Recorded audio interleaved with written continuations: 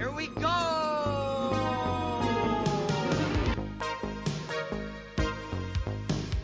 In case of emergency, the exits are here, anywhere. Keep your hands and arms inside the carpet.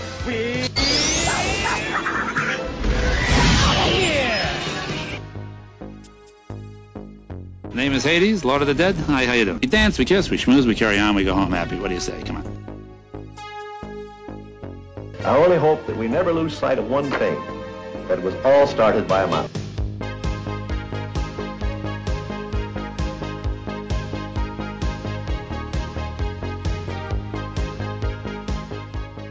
Welcome Ohana to another fun-filled episode of the Disney Guys Uncensored. This is episode 20, recorded on August 5th, 2019. We are your hosts, Drew, Bub, and Jay. On tonight's episode, we take a look at some lost Walt Disney World attractions. So come journey with us through time and relive some of those memories that made us fall in love with Walt Disney World.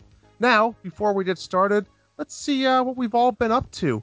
As far as myself, I just want to remind everybody, make sure you guys stay tuned all the way towards the end of the show.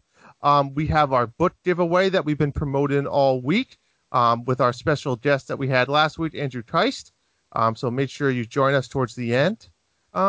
Besides that, my week's been pretty slow. Not too much going on. I had a nice relaxing weekend. I did buy a new treadmill. I gotta prepare for my Run Disney event, and that's only one way to do the training, of course. So be using that.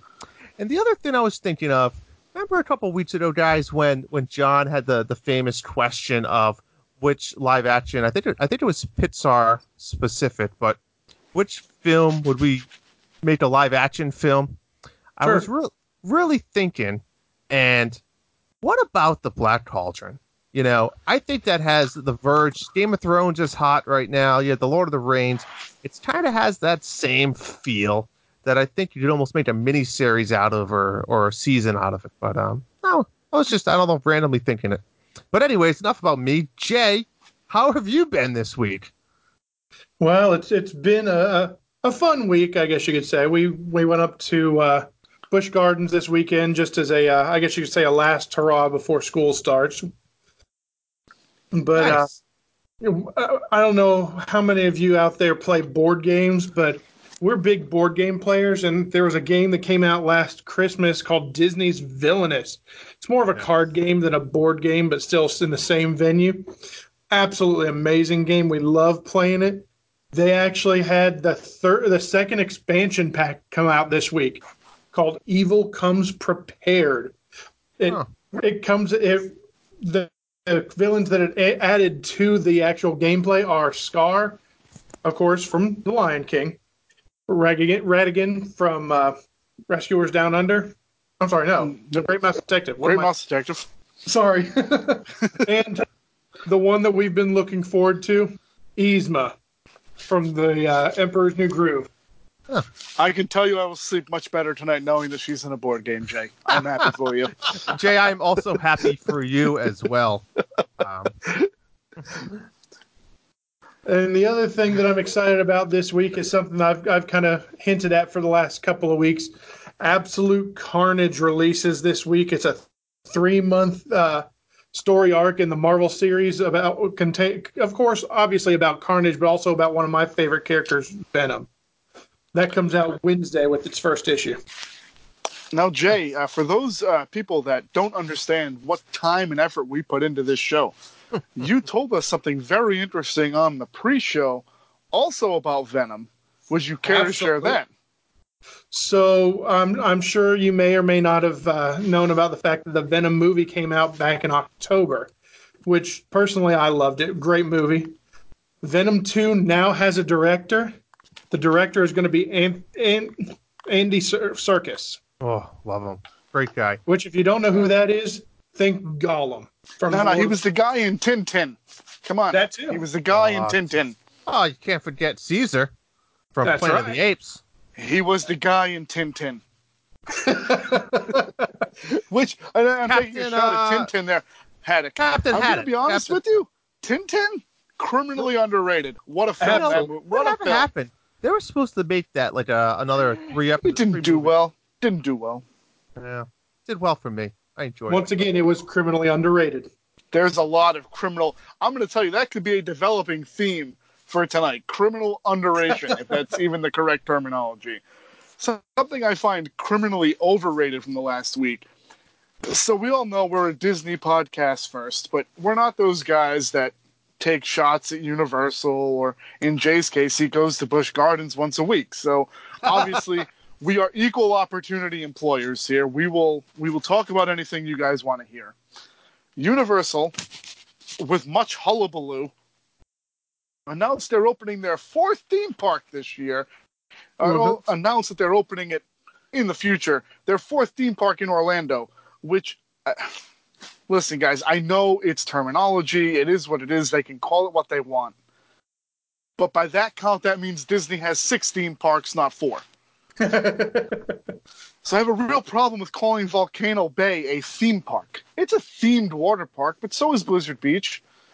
So is Typhoon Lagoon. So is Aquatica. I mean, they're all themed water parks. Am I overreacting here? Should I not care that Universal calls it a theme park and that they're making a 4th theme park? By the way, it's Universal's Epic Universe is what they're calling it. But it's a few years away. We don't know anything about the park. We can speculate there will be probably, I'm going to go out on a limb, probably a Fantastic Beasts and Where to Find Them land. And kind of tie in Harry Potter. That's what I think they're going to do with it. Obviously, Nintendo Land. Andrew's very excited about DreamWorks Land to see what they bring in, because I think that could be entertaining with Kung Fu Panda, How to Train Your Dragon, Shrek. That's it your could be first great. Go-to, Kung Fu Panda? That's a great film. Great film. I'm not saying it's not. It's not the Criminally underrated. Look it up. Absolutely. Criminally underrated. Oh, it's criminally underrated in general. So that's my thing. I'm excited about it. I think any competition is good competition, especially with the 2 companies involved, Comcast and Disney. They have enough money to build these things, so I'm glad somebody is keeping the flame alive. But I still can't get over that 4th theme park hump. It's a 3rd theme park with a water park, in my opinion. Something on a much different note, a little more Disney related. The Newport Folk Festival was a couple weekends ago, and we missed it with our early schedule last week when we recorded on Sunday instead of Monday. Kermit the Frog opened a Pete Seeger tribute with Jim James of My Morning Jacket and drummer Janet Weiss, formerly of Sleater Kinney. She just left that band. At the Folk Festival with a tribute, and played, get this, guys, Rainbow Connection. Okay? We posted the video to the page earlier this week. What a video. What a song, really. Just a really... one of those songs that is eternally, a timeless, I guess we could say, a timeless song, and one that really spoke to the folk festival crowd. They ate it up. It was sold out down at Fort Adams State Park here in Rhode Island, and people loved it. It was great. Good performance again. Jim James, he's okay. I'm not a big My Morning Jacket fan. It's a little bit fancy for me, but moving on, I got to tell you, I was excited to see Kermit open the festival, and they gave him a standing ovation. If you haven't seen the video, it is on our Facebook page. Check it out. It was pretty cool. So for me, that wraps up my week. I think we've all, had a pretty easygoing week. I know my son lost his 3rd tooth. He looks like a goober, and I love him for it. And other than that, we do have some Disney news this week, so I'm going to toss it over to Jay, who is at the Disney News Desk.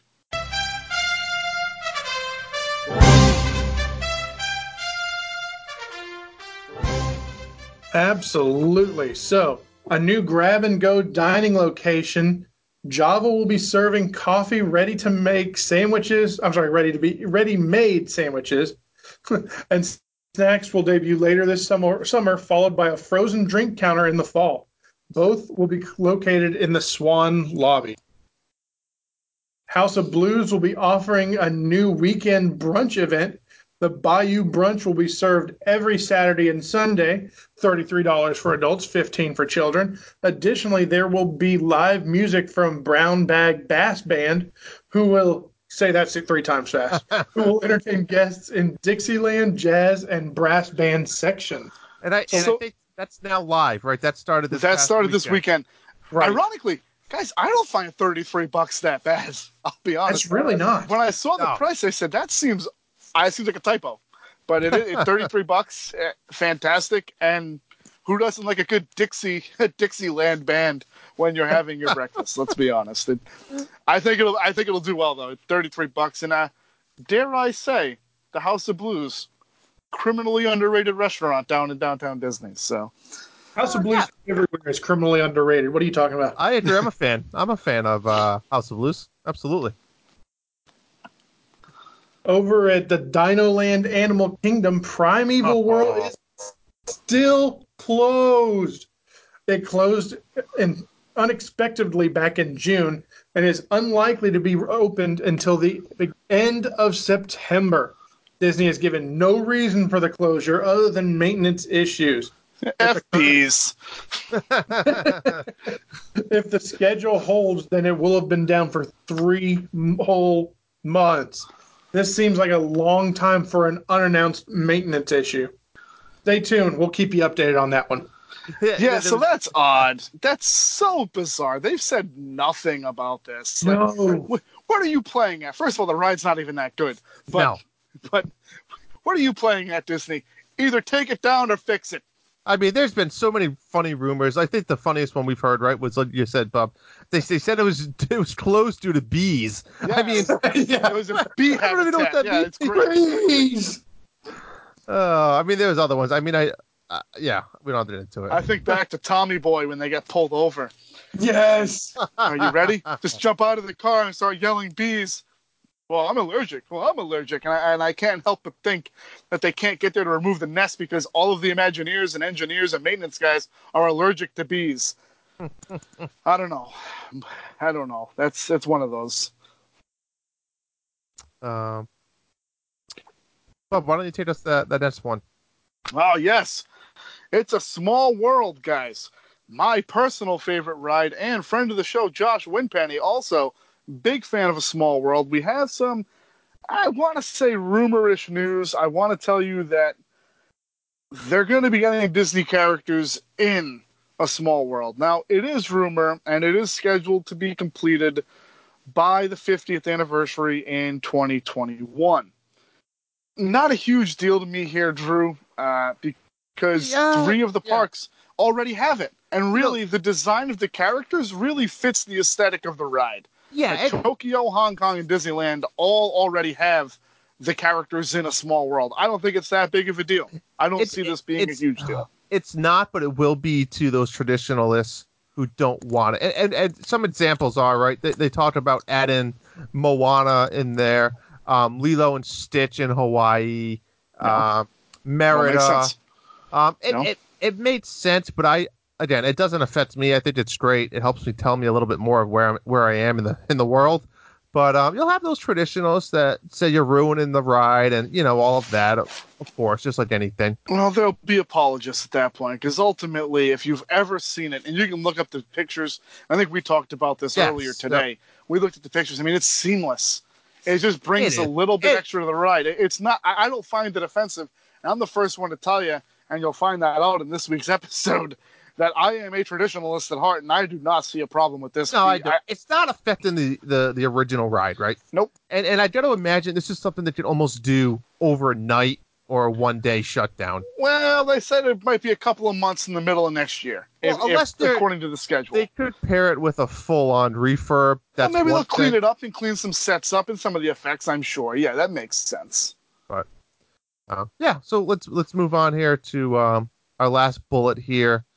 So Disney has filed a patent for augmented reality experience for use with ESPN Wild World of Sports. So they're going to be using it for some live events. It's kind of the thing to do nowadays, I guess. I don't know. I mean, how do you feel about this, Bob? I mean, it's one of those things you people either love AR or you just don't really have a need for it, right? So I'm a take it or leave it kind of guy. I don't really care one way or another on it. I'd be interested to see it at a live event. I don't know, what you're going to gain out of it. But ultimately, I'm an experienced guy. I'm a 3D visual. You got to be there, feel it. So augmented reality hasn't been a huge deal for me. But listen, maybe for those events you can't make it to, now you feel like you can. Right. So I know they're doing. I want to say it was ESPN did this. They had an option where you could do it with some of the NBA games they broadcast, like you were sitting courtside.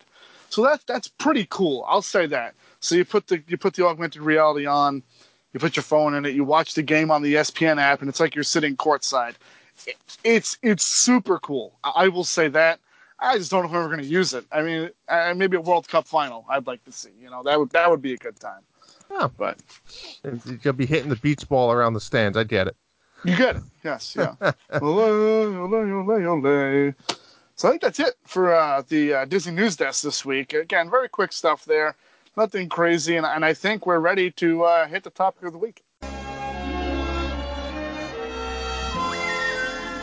All right, so this week is going to be, I know Bubba has been so excited for this episode. He's been asking me to do something like this since we started almost, right, Bub? Yeah, I think so. Like you just alluded to, you're very passionate, you're the traditionalist, but you're acceptant with the newer stuff as well. So what we're going to do is, now, for those that don't know, there are tons of lost attractions or rides that are no longer with us. So we made a huge list, and we said, well, there's no way that we can go through each one and give those attractions justice, right? If we were to go do them all, we would just be listing them, and that'd be pretty much it. So we decided to go with 6 attractions. Now, they're not all the biggest attractions or the best attractions or even our favorite attractions, but we wanted to get a good balance, and I think we did a pretty good job at balancing these 6, and we're going to talk about them a little bit. Yeah. So the first one we're talking about is something that a lot of people have been on, and I'm referring to Snow White Adventures.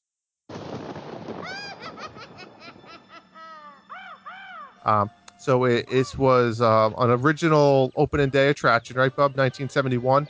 Yes, sir. Over in Fantasyland at Magic Kingdom, and with this, it's funny because people kind of get confused, right?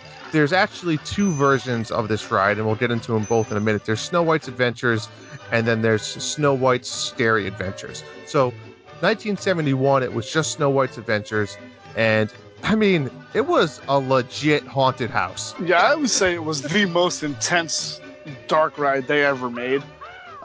There's another one on this list that we're doing tonight that's fairly close. But it's funny, but it's not close in intensity. You're right. It's not. Maybe the last scene of the ride, but this ride beginning to end is intense. I think the Imagineers were so far ahead of their time. I agree. Because people don't understand. In that original version, you were Snow White. It was a first-person narrative. You were going through the film as Snow White. What I don't understand, and again, we had this conversation all week. We said, the ending of the ride.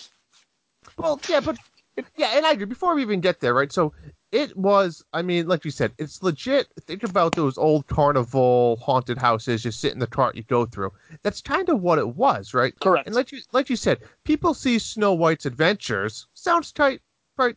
Fun, right? Kid friendly, right?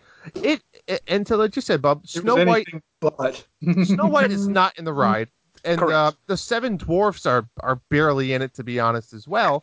And it's really all pretty about much the evil queen attacks. It's unbelievable. The evil queen as the old lady witch most of the time. You ride in the mine cart's never really changed. So you're in your mine cart that has one of the dwarfs' names on it, and you kind of go through these 6 different areas, right? The facade on the outside, and right on the inside you have the mirror of all the pictures. Then you go into the queen's chamber. Then you go into a dungeon, which is legit, like, you think of Pirates of the Caribbean, you have the end scene with the cell and the dungeon, like, okay, that's friendly. No, like, this is a dungeon that is kind of freaky, right? You have the skeletons, like, a lot of them, and they have the strobe lights, and it's dark, it's scary. You move into the frightening forest. You go into the dwarf's cottage where you're like, oh, okay, this will be fun. You'll sit in this. No, it's not fun. The furniture's coming alive. It's yeah. great. It's an acid trip gone bad. and then you move into the mine where it that's probably the coolest scene with all the gems and light sparkles. But so you see the giant one being dumped on top of you. exactly, right? So now you have the witch on top of the exit of the mine and a gem that's, almost the size of a car. And she's literally pushing the thing on you. And it makes it seem like you lose. The witch wins, right? I mean, she pretty much pushes the gem on you and you lose. You're dead. You lose that ride. Game over. You're dead. Dead. So then, a lot of people kind of complained, right? So 1994 comes around. This is what I don't get. They redesigned the whole ride, and they changed the name from Snow White's Adventure to Snow White's Scary Adventures. So they're saying, yeah, we agree with you, it's scary, so we're going to add the word scary, and then we're going to make it less scary. Right. But it was still scary in a way. They added that the jump scares were still there. They were, and they added that very black light effect with everything was painted in that like the neon type colors to give the extra little glow. It was very colorful.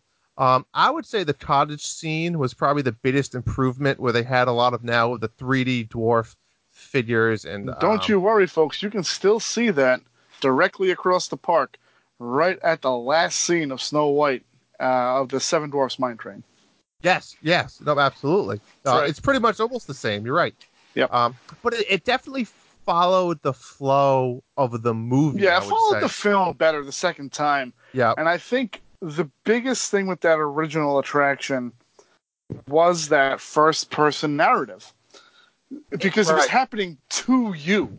It was happening to you as you were going through the ride. She was attacking you, the park guest. And it made it much more passive.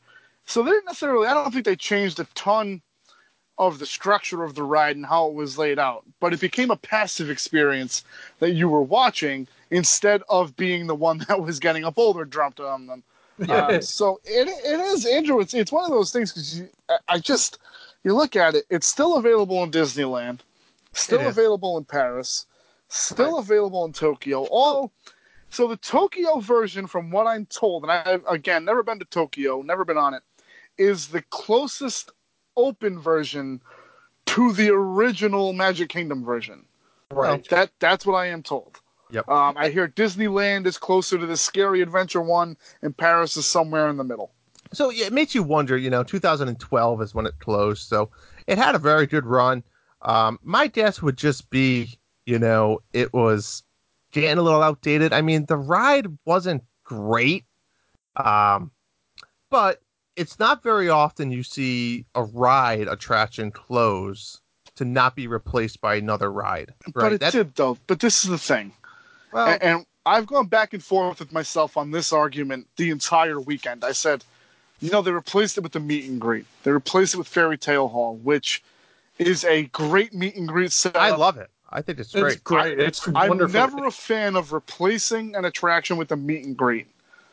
But they took the Snow White story and moved it across the road to the Seven Dwarfs Mine Train. They did. They did kill it. I mean, that's what they did. You're right. They did. You say you're not a fan of replacing with a meet and greet, but I have a feeling there's something we might be talking about later that they did that might have been for the better. Well, maybe we'll get there. We'll get there. You must be talking about Davy Crockett's river canoes. Oh, you know it, of course. But Bub, I think you're absolutely right. They've made an attraction that fans want. Whether we don't get into whether it's good or bad, fans want that thrill-seeking ride, right? They like that. So right.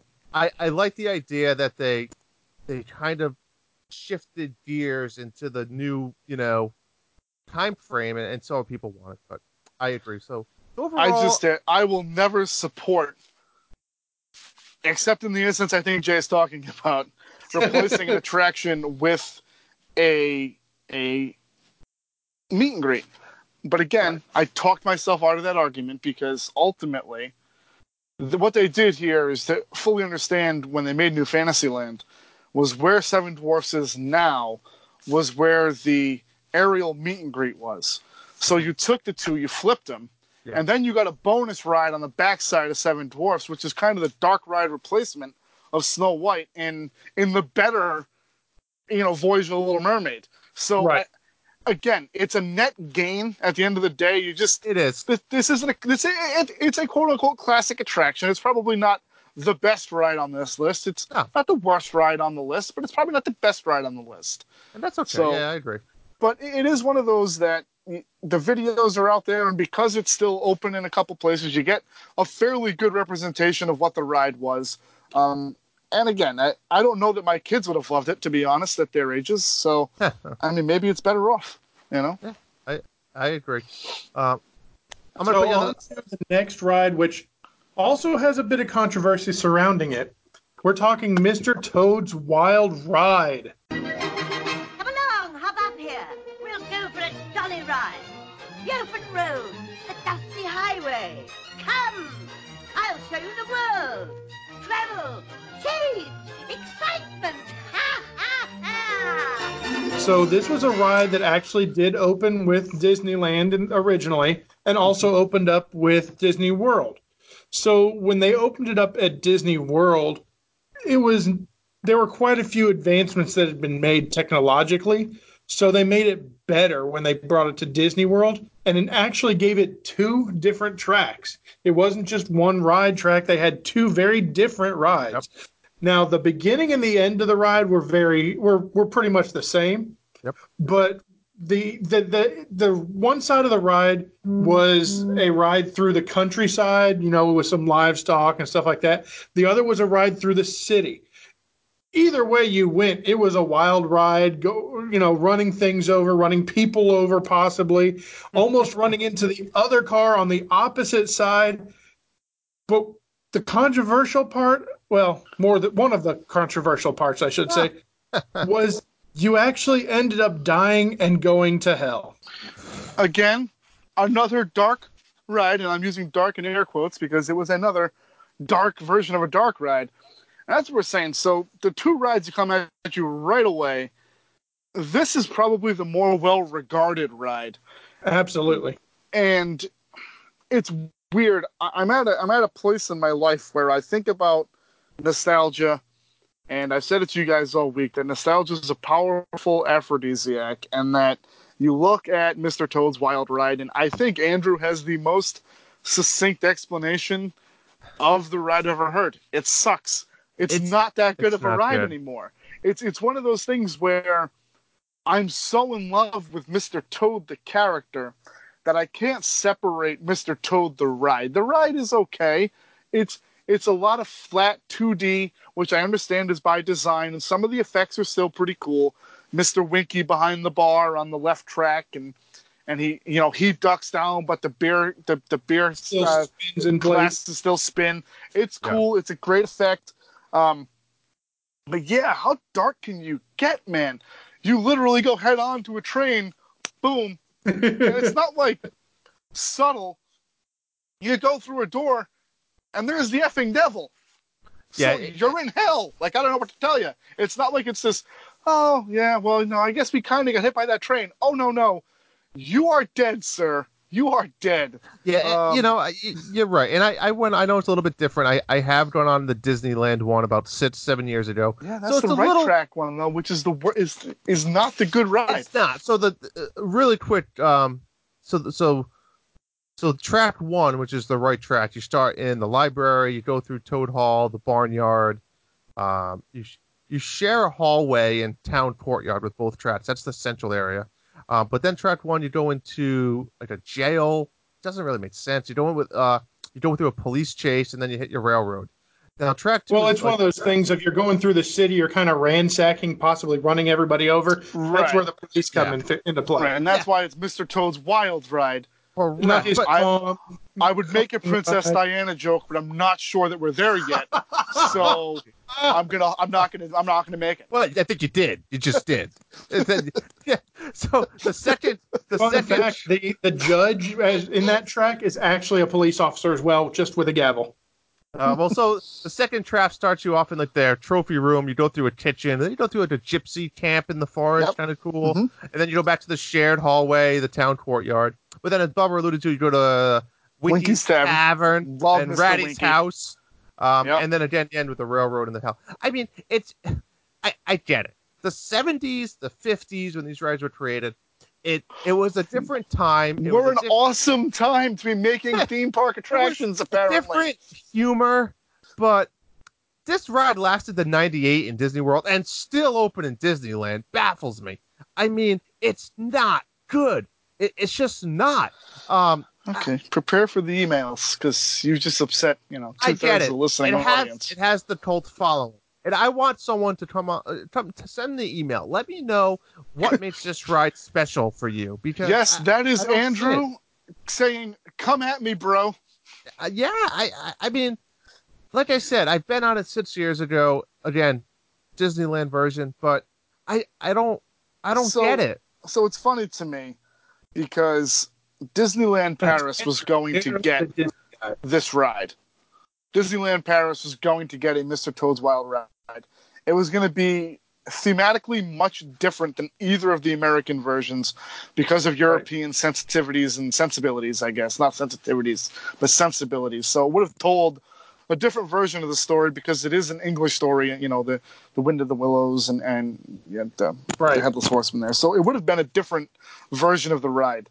They didn't get it. Instead, they have the Toad Hall restaurant that serves pretty standard English and French fare and some American cuisine. Pretty standard stuff. But that's been open for quite a while. It's actually fairly well done. And it makes you wonder, is there a place for Toad in today's theme parks, specifically in Orlando? No. Because I feel like, again, on nostalgia alone, you could do it. But would it generate the fannies in the seats? Like if you replace Pinocchio's Village House with a Mr. Toad restaurant, outside of the initial bump because of Mr. Toad, would it sustain greatness? And I don't know that it would. Like, I love Mr. Toad. I don't see where, at this point, you could bring him back to the Orlando parks and it would be successful. I could be wrong. I could be dead wrong. But I don't see... Maybe if they did a revival movie, brought it back in a different way. I heard vicious rumors we could be getting a live-action Mr. Toad. That's a lie. But would it surprise you if I wasn't lying right now? No, it wouldn't. Yes. So, yes. What I want to talk about, though, is a ride that I think, and I'm partial, obviously, I think is better than Mr. Toad. I think that The Many Adventures of Winnie the Pooh is a better attraction than Mr. Toad for today's park-going crowds. Right. It's bright, it's colorful, it's entertaining, it's energetic. It still has some of that Heffalump and Woozle. There's poo everywhere. Correct. But, the Heffalump and Woozle room is a little bit creepy, but it's just the right amount of creepy. It's not over the top where you're in hell. So, exactly. And, there's a nice tribute there in Owl's Treehouse with the picture of Mr. Toad signing the deed to Toad's Hall. Sounds like a hidden Blink and you treasure. miss it. Let me tell you. Blink and you miss it. Because you have to be positioned the right way in the honey pot and looking the right time to see it. Yep. But it is a nice little touch. And again, listen, Mr. Toad merchandise is going to sell. I just question whether Mr. Toad would need a standalone building for himself right now. So I thought the France I will say this was too, that the actual statue of Toad himself is at the Haunted Mansion. Correct. In the cemetery. So hey, never say never. Never say never. Right. I mean, I'm pretty confident I can say never. Listen, never say never, but I think in this instance you would be right to say probably not. Right. So speaking of that, I think we got to upgrade quite a bit, Bub, to one of your personal favorites. And why don't you take us away here? I have been, as Andrew alluded to, pushing the hell out of him to do an episode about lost attractions and pretty much, I'm going to say yesteryear, but what the parks used to be. And if you've listened to any of our 20 episodes, you know that I am a sucker for the original Epcot. Epcot Center, Epcot, 85, whatever you want to call it. I loved Epcot. To me, there was only one ride to do from Epcot for this, our first show of Lost Attractions. What's that one, Bob? I'm glad you asked. It's actually Horizons.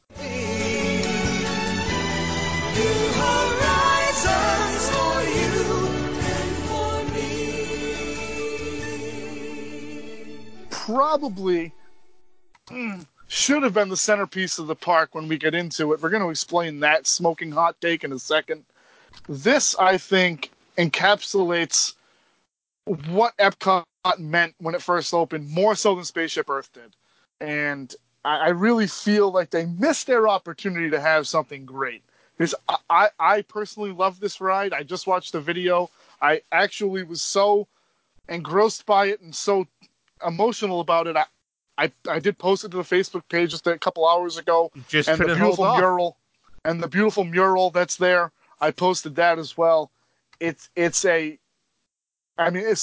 let's just get to it. First and foremost, consider the sequel to the Carousel of Progress, which is fantastic. More steel than Spaceship Earth to build this ride. That's something incredible. $60 million price tag to build this attraction. So I don't know that we're going to sit here and go through every bit of this attraction, because that would probably take us all night. Yeah. What I will say, guys, for me, is just the overarching theme that this attraction housed everything that Future World was. It did house communication and community interaction and energy and transportation and farming and anatomy, physiology, and human's relationships with the sea, the land, the air, and space. So that's where I'm going with the whole. I think this might have fit better in the middle of Future World instead of Future World East between World of Motion and Wonders of Life. Agreed. Which, ironically, neither of those pavilions exist right now either. And stay tuned to future episodes. Maybe we'll do those too. And really quick, Bub, if for those people who are out there trying to say, I still don't know what the hell Bub's talking about, or you can't picture it, the best way when I did all my research on this ride, it's described as, like Bub said, a sequel to the Carousel of Progress. So think Carousel of Progress kind of merged almost with Spaceship Earth, right? That's fair.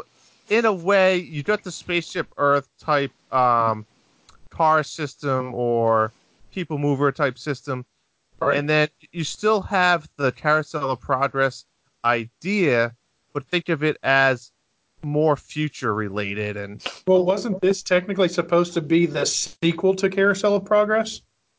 yeah, no, absolutely. And as Bub said, and he'll get into a little bit more, but my feel is that the ride was kind of a bit all over the place as far as theming goes. And Bub, I know that's what your point was, is that it kind of includes Right. It encapsulated everything right? that was Future World, which I think was, and again, similar to what we talked about with Snow White and Mr. Toad. I just think they were so far ahead of their time with this attraction. Yeah. I think was. that Which is good for them, right? I mean, that's what you want, right? Let's make no mistake. This is a very ambitious narrative they're trying to tell in this in this ride. It's 14 and a half minutes, and you're trying to consolidate 6 or 7 different topics and what they're going to be in the future. I will tell you, it was breathtaking. It was groundbreaking. And again, and Andrew's exactly right, though. It is all over the place. It completely is all over the place. But I think that's the idea. It aspired to something bigger than what it was. It was why this ride has that. Visuals alone. I mean, you go look at even Carousel of Progress, right? I mean, yes, it's outdated. But, I mean, it's still... It's 50 years old. It still isn't bad when you think about that, right? Correct. I mean, think about that as a whole, right? And then with the visual effects that they added, it actually is well ahead of its time. I 100% agree with you. Right. But think about how it starts. So you walk through and it's the spaceport, okay? You get into the car on the standard, treadmill setup that it's continuously moving omnimover. We all know that, okay? Yep. So you go into the looking back at tomorrow. So that gave you a look back at, the 30s, 40s, and 50s, and even earlier, and what they envision the future to be. Jules Verne, people like that. So super cool like that. Then you go into that dome scene where they have two giant Omnimax screens where they're showing you all of the modern technologies and ideas to build what's going to come in the future. Right. And at the time, we're saying, IMAX screens, Christ, they're in malls now.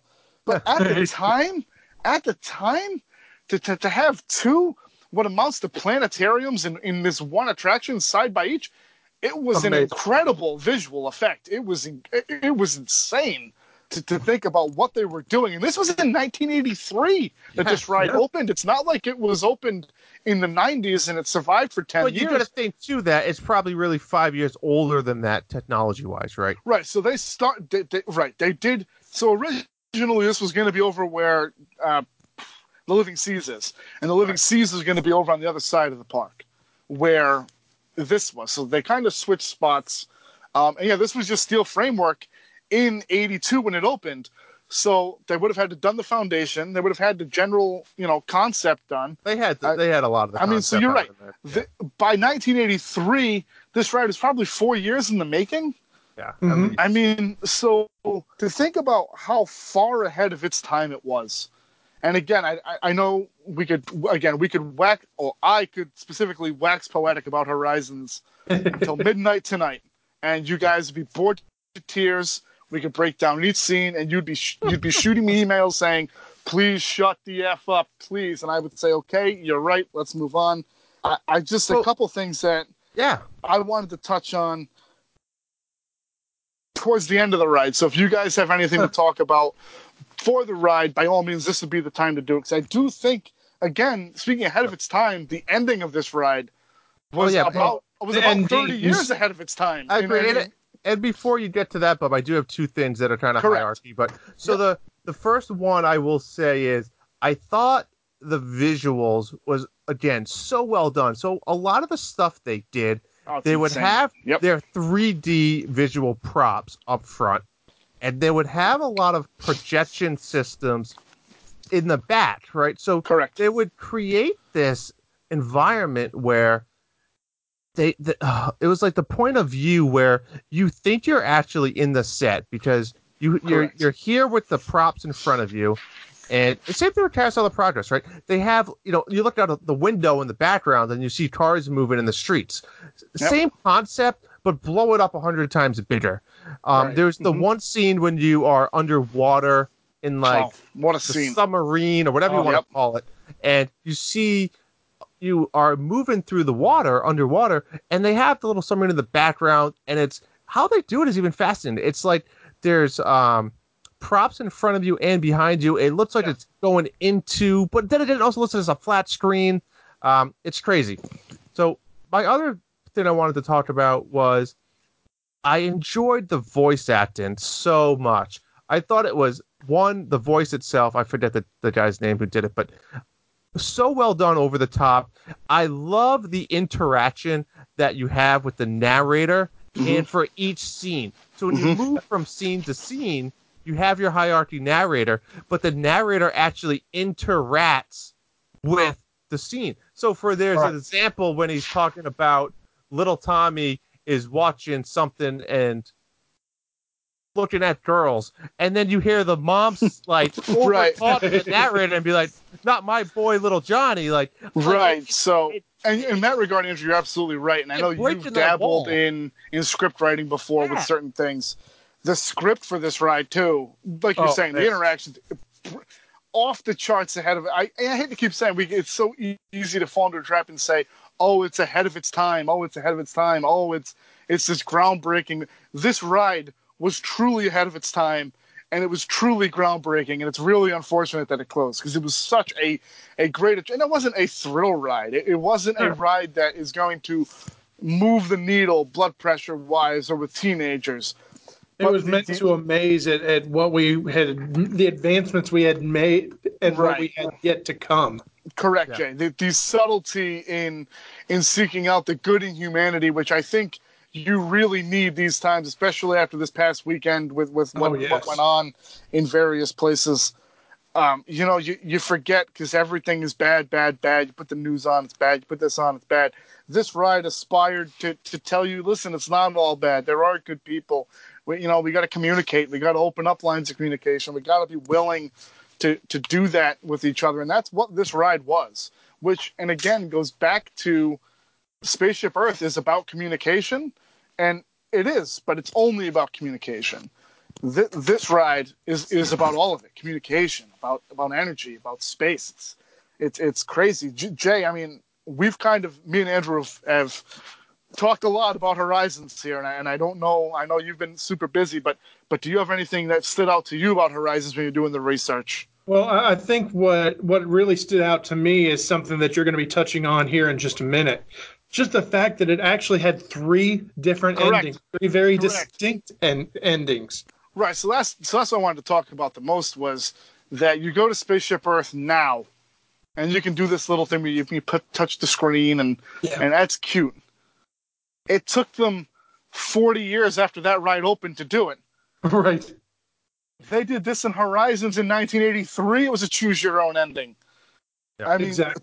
To me, Jay, I love the Brava Centauri in the space station scene. I don't know if you had a favorite. Mesa Verde, the desert farming scene was great. Right. And the Sea Castle, Andrew alluded to earlier about the submarine scene. And I got to tell you, that's a standout scene in the attraction. But did you have one that you liked when you touched on already? Preference? The Brava Centauri was my favorite scene. Oh, what a good ending! Absolutely. I mean, listen, did it play a 30-second video on the screen? It sure did. Okay, I'm not saying this is blown away stuff, but no. Did you know? This is something I found out today, actually, reading some books that I have. The model for the Mesa Verde scene was 32 feet by 75 feet for that small screen. They filmed it in a hangar in a Burbank airport. That's insanity. So again, when you look at a $60 million price tag, you can understand where all of this went to. They spared no expense. What the downfall was here, infrastructure was a problem. With all that steel, Florida swamp, it adds up. And they lost sponsorship. Now, I don't want to make this about sponsorships and all that because I think it's a different episode to understand why some of these rides needed sponsorships. Well, you got to understand, in 1983, the Disney wasn't a billion-dollar company. No, they weren't in a good way. The Disney company was not in a good way. It's actually genius if you think about it. Right. So it really is. But it's good it's a symbiotic relationship. Sure. General Electric, the sponsor, they're presented by GE. That's it. Great. There's some GE appliances in some of the scenes, and it's easy for them.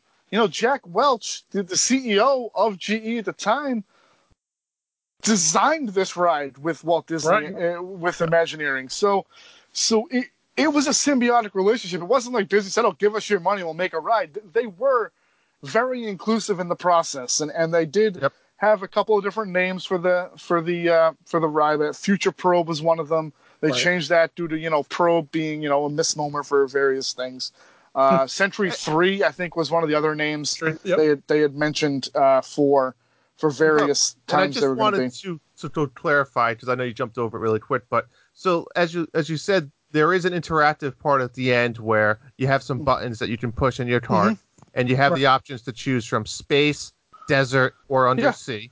Yep. And each person in the cart has the ability to select one. Right. And what it does is it takes whoever had the highest number of votes. Yeah, it's a majority rules. Oh, yeah. So if you're that one guy that wanted desert in the back, you probably weren't getting it. That is correct. You were not getting that. Sorry. I would say that was probably the least clicked if I had to guess. Oh, yeah. But let's.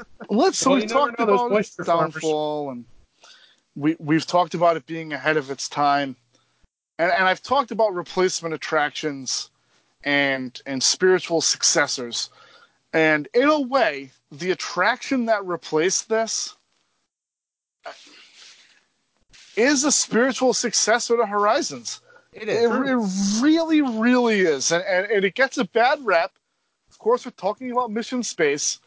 I personally personally love Mission Space. I think it's a great successor to what Horizons was. Hell, in the queue, you have the gravity wheel from the space scene right there in the attraction. So, Yep. I mean, I know, Andrew, you're a fan of Mission Space as well. And I would say the problem I have, and now that they've kind of made the green and orange team where you can take your littler children on the attraction, they've made it accessible. I felt like you took a great ride that told a great story, and for various reasons you had to shut it down. Fine. Yep. But you replace it with an out-and-out thrill ride, which isn't accessible to everybody. And Mission Space, believe it or not, tells a great story. And one day we will tell that story. It's not tonight. But Mission Space itself tells a great story. It's a great attraction. It's they've got everything you would need. It's interactive in every way. It's a great ride. I thought it was a nice successor to Horizons, even though I am bittersweet that Horizons is in fact gone. I mentioned it very quickly. There's a Robert McCall mural that was in this attraction as well when you were leaving. The prologue and the promise. I did post that to Facebook as well. That was done on a 19-foot by 60-foot canvas. So you're asking yourself, well, what the hell did they do with that when they knocked this building down? They did delicately take it down. I believe they sectioned it out, and it is in undisclosed Disney offices throughout Burbank, and I think some are in Orlando as well. But they do have every bit of that still intact in different places. But that is what if you have the opportunity to check it out. Looking at it online doesn't really do it justice, but what a mural it really is. And think about it being a 19-foot high and 60-foot long hand-painted canvas by Robert McCall and his wife. So that's Horizons, boys. Yeah, absolutely. That was a that's fun one. Horizons. So why don't we move over on to... Why don't we go to that next really big attraction on our list? Well, let me tell you. Is it my favorite? No comment. Did I know it's cool, though. Did I know it existed? No comment. But what I'm talking about is 1971 original debut attraction, the Davy Crockett Explorer Canoes. Which is shocking to me. It was a C-ticket attraction. It wasn't like it was an A-ticket. Yeah. I mean, this was a C-ticket attraction. What shocks me more is it still exists in Disneyland. That is true. So what this is we're going over to Tom Sawyer's Island in Frontierland, where the big river boat is. And what you did, well, near there, is it was a trackless 35-foot long canoe. It held up to 20 guests, and it was 35 feet, and you better believe the guests paddled. You had someone that was the stern in the back who stirred the boat, and you had a tour guide, Davy Crockett, in the front, who actually would stand up facing you and give you a tour. The best way to really describe what this attraction is think Jungle Cruise on a much smaller scale, where Davy Crockett gave you the tour of the land and filled you with puns and jokes and all sorts of things. Two quick little jokes I'll tell you was, as you go by Big Thunder Mountain, he says, did you know Big Thunder Mountain is made of sandstone, so don't take it for granted. And then the other one he says is... That is awful. That's terrible. When you are getting... And they said the Jungle Cruise jokes are bad. When the ride is over, he says, I'm going to tell you what my father told me at age 18. Get up, get out, the free ride is over. So again, that's the type of humor it is.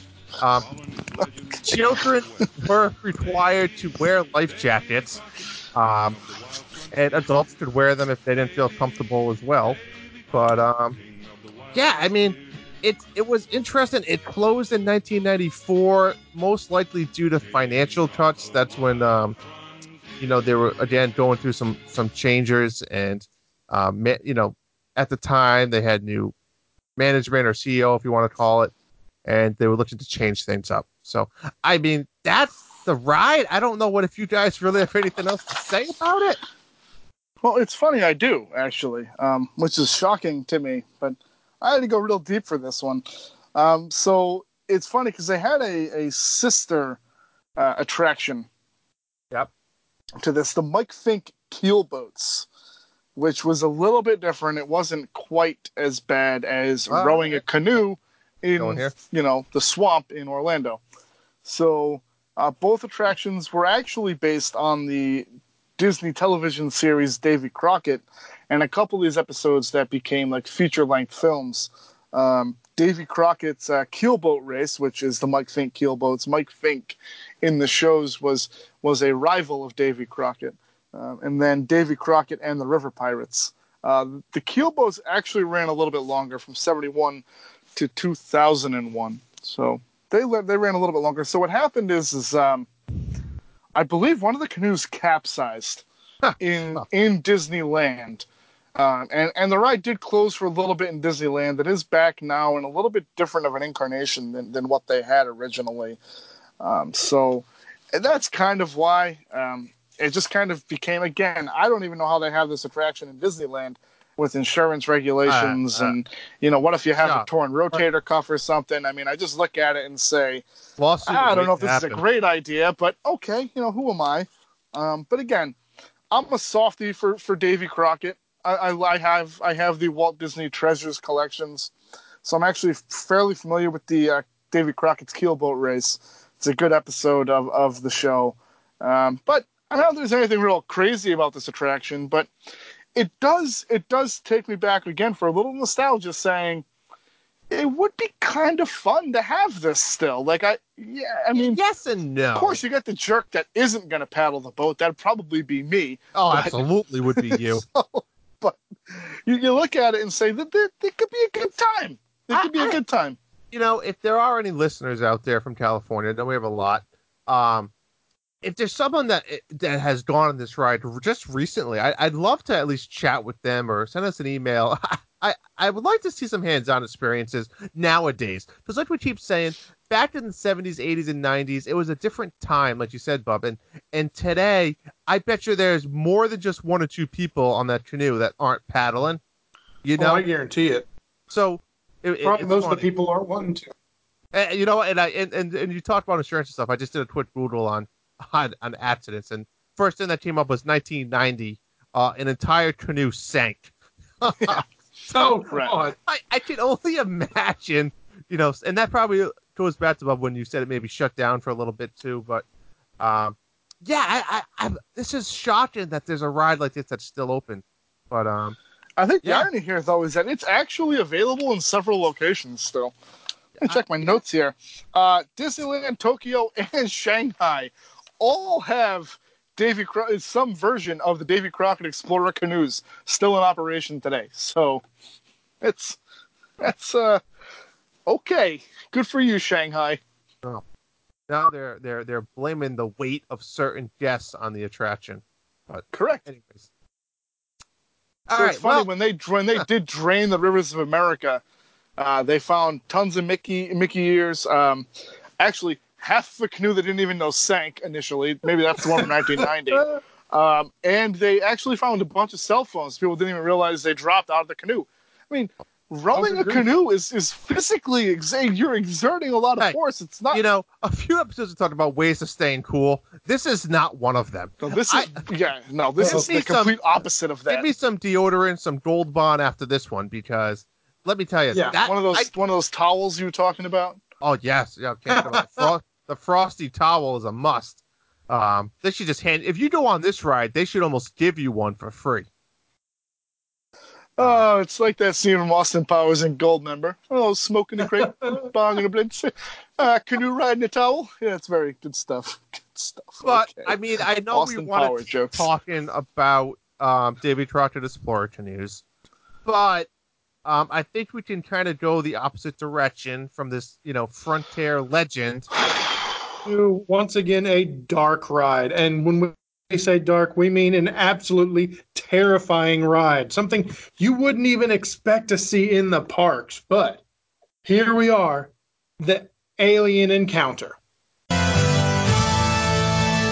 to the universe of XS. You're about to experience the latest scientific wonder brought to you by XS Tech, the galaxy's leader in innovative high technology. This was based off of the movie Alien and Aliens, of course. Sci-fi super hit, I guess you could say. And it was actually completely 100% terrifying. And that's what made it great. Absolutely. So this was most of the action that happened in this was done in absolute complete darkness. You didn't see a whole lot, but there were sounds all over. It was a round theater, so everything bounced off of each other, and it really made it seem like it was right next to you as it was happening. In fact, right before it opened, Michael Eisner said it wasn't intense enough. Yes. And tried to make it even more intense. But what this was, of course, like I said, it was supposedly they had captured one of the aliens, and you see it, and next thing you know, they say, oh no, it's escaped. You're sitting there, and they said this is too intense for kids under the age of 12. You're sitting there in an over-the-head harness that would bounce and make it seem like there was actually an alien there bouncing on you. Agreed. And my favorite part, which a lot of people don't even understand, is that it's actually called the extraterrestrial alien encounter. Yeah, and terror. They capitalize extra terror. You know, it's genius. But so what I like, and I want to back it up, and I think Jay did a pretty good job of telling you the story real quickly. And again, they had wanted it to be about Alien. Unfortunately, the deal didn't work out. They actually brought George Lucas on to help write an original story with Lucasfilm. They actually recorded it in binaural sound to have two mics for recording the sounds to create the 3D stereophonic sensation that you get in this attraction. So a lot of this attraction, like Jay said, does take place in the dark, but it's sensory. Like it is sound, it's feeling, it's sight. It's not a lot of sight because it's pitch black. It's smell. It's gnarly stuff. I want to bring it back to the pre-show though, because I'm a big fan of this pre-show. Oh yeah, me too. Because if it can't be done with excess, it shouldn't be done at all. And don't you forget it. Oh, steal my notes. So the guests were ushered into the Tomorrowland Interplanetary Convention Center. XS Tech was there. And not to interrupt, Bob, you know what the pre-show reminds me a lot of is the dinosaur ride. A sitcom? No, the ride. Dinosaur, not the show. Dinosaurs is a good show. Well, yeah, not your mama. But it's almost like the same music and the same. There's a quote I remember that reminds me a lot of Dinosaur 2 where they say, "The only way to seize the future is to grasp the present." Correct. It's kind of like if you could almost change future to past and present to future. I feel like you could. It's a dinosaur quote, you know. It's that same. Well, this came first, so really, dinosaur would be an alien encounter quote. Well, yes. So yes. Correct. Listen, I'm splitting hairs at that point. I'm sorry. So I actually really like. There's several monitors in this area that display other things that are coming to this convention center. A few of my favorite: Mission to Mars, History or Hoax. That's a subtle reference to a previous occupant here. Mission to Mars and Flight to the Moon. We're not going to talk about those tonight. Those may be coming soon, though. Stay tuned. But Flight to the Moon and Mission to Mars use the similar technology, this theater in the round technology, to simulate a rocket to the moon or a rocket to Mars. So, there was another championship pet show. That's a good one. So this is still the first pre-show. Hold on. Well, yeah, this is still in pre-show number 1. This is the first pre-show room. Yep. It's lively. The Walt Disney Company's Pan-Galactic Stockholders Meeting, featuring a transmission from Lunar Disneyland, the happiest place off Earth. I loved it. It was so well done. The little jokes. That's awesome. What this does is it disarms you a little bit. This pre-show 1. You don't expect what's coming. Let me tell you, The ride has been closed for 20 years, and I still don't expect what's coming. No, So this is one of those perfect examples of Imagineering, right? Where they created more than attraction. They created this company, right? Created an experience. They created these slogans. They created a real brand, right? You know, you mentioned all those. You can't forget the sign that's actually outside the doors that reads, "The extraterrestrial alien encounter is a frightening, theatrical experience in a confined setting with loud noises and moments of total darkness. May be too intense for children and some adults." Yeah, I mean, we've all been that adult.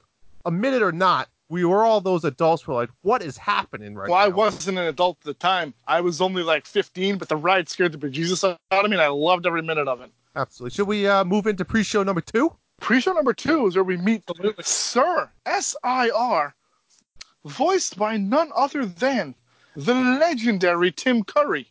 I'll tell you what, 1995. If you weren't scared before, just hearing Tim Curry will get you there.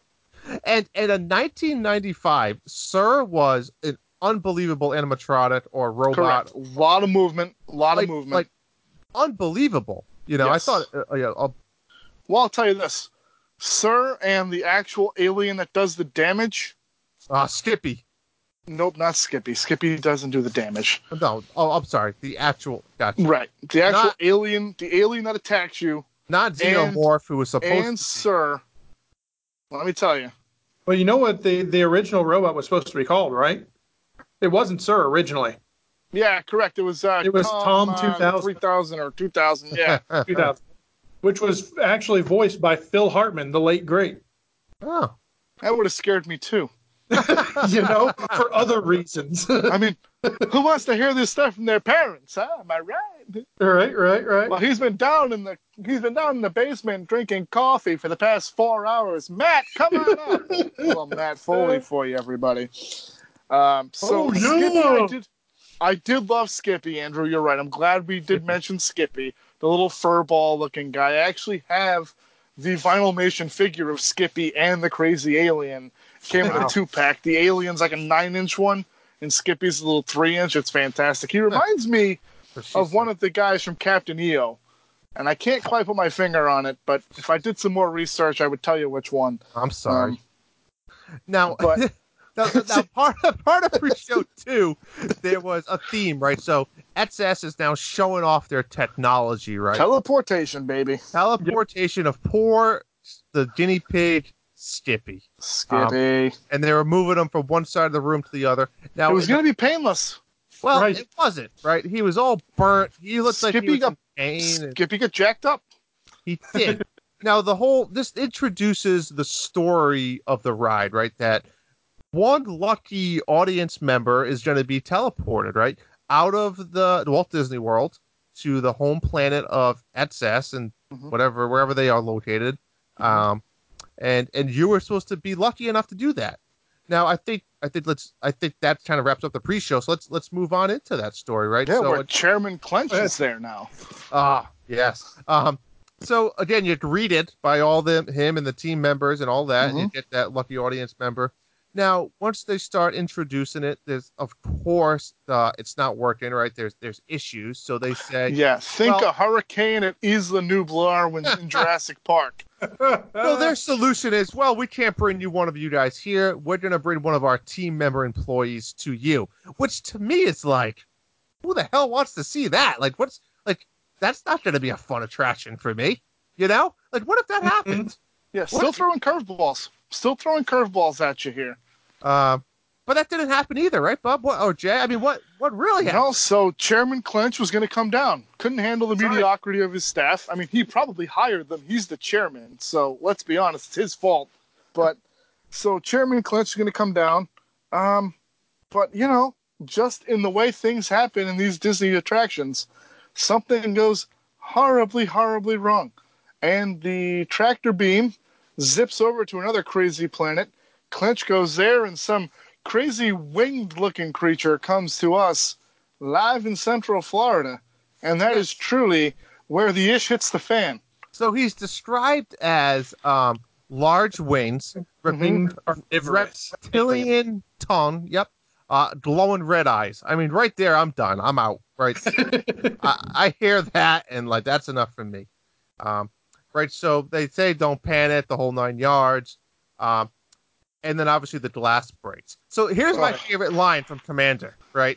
He says, if you remain perfectly quiet, it probably won't eat you. Probably.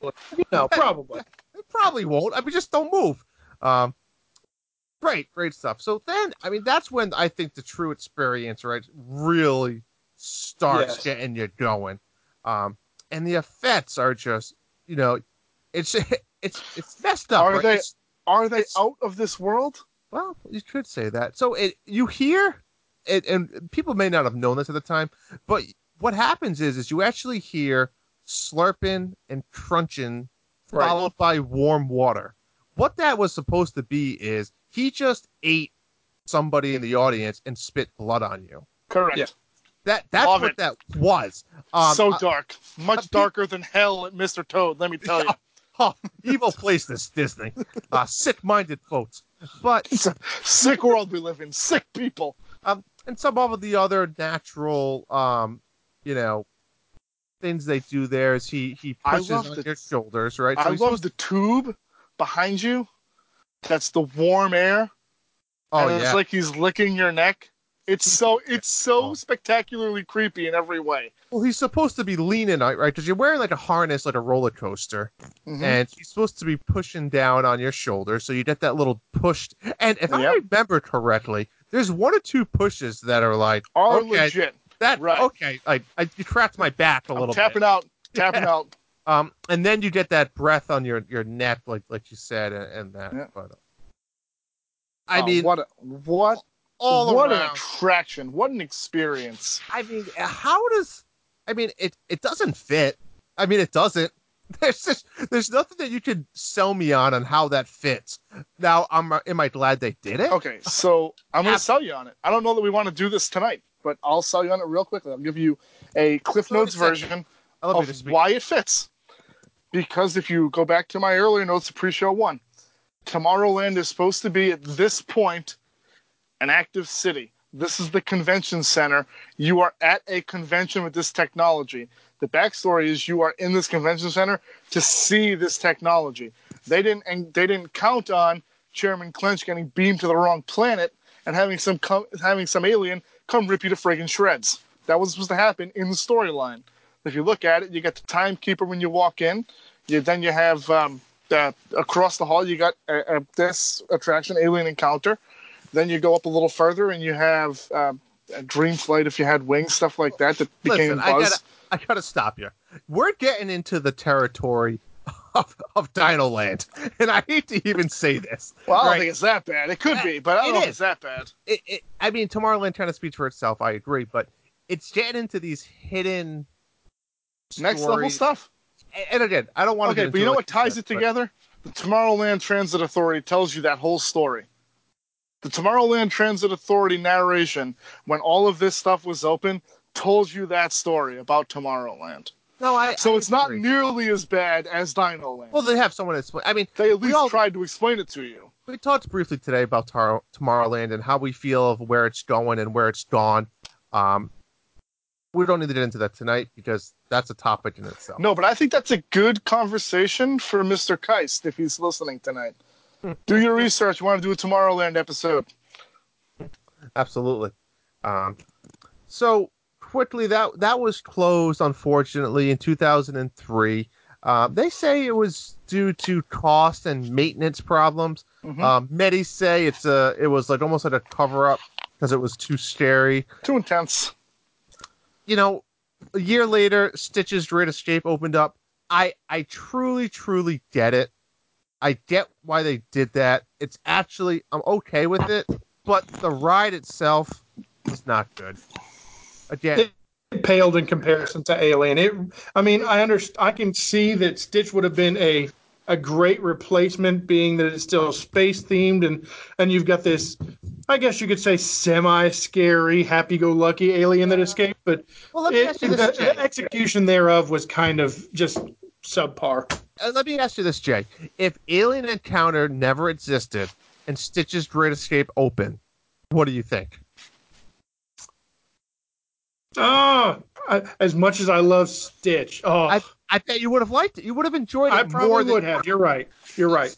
you know. Classic Jurassic Park 3 syndrome. If Jurassic Park 3 is called Attack of the Dinosaurs, nobody cares. It's an entertaining movie. But because it's called Jurassic Park 3, there's a built-in expectation level, and the movie absolutely blows.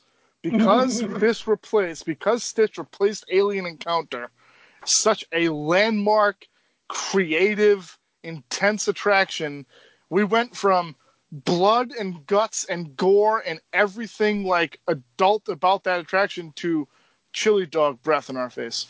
That's all you need to know about why that doesn't work. Yeah. Because I watched the video of Stitch today, too. I watched the pre-show. They didn't do anything to it. They changed Zero. They dressed Sir up in like an apron and stuff, and it sucked. They would have been better off ripping it down, ripping that stuff out, and just making it about Stitch. I'm all for a Stitch attraction, just not using the bones of Alien Encounter. Well, right. I can't believe it lasted 14 years. But let me test your knowledge on this, Bub, because I never understood what was with the seasonal openings, right? So in 2016, it kind of shut down for not good, but it went to more of a special event or special ticketed seasonal attraction.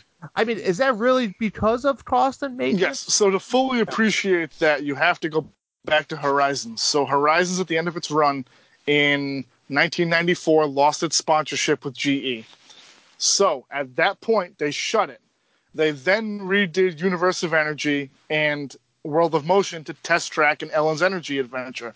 So they reopened it on weekends and holidays only for crowd purposes.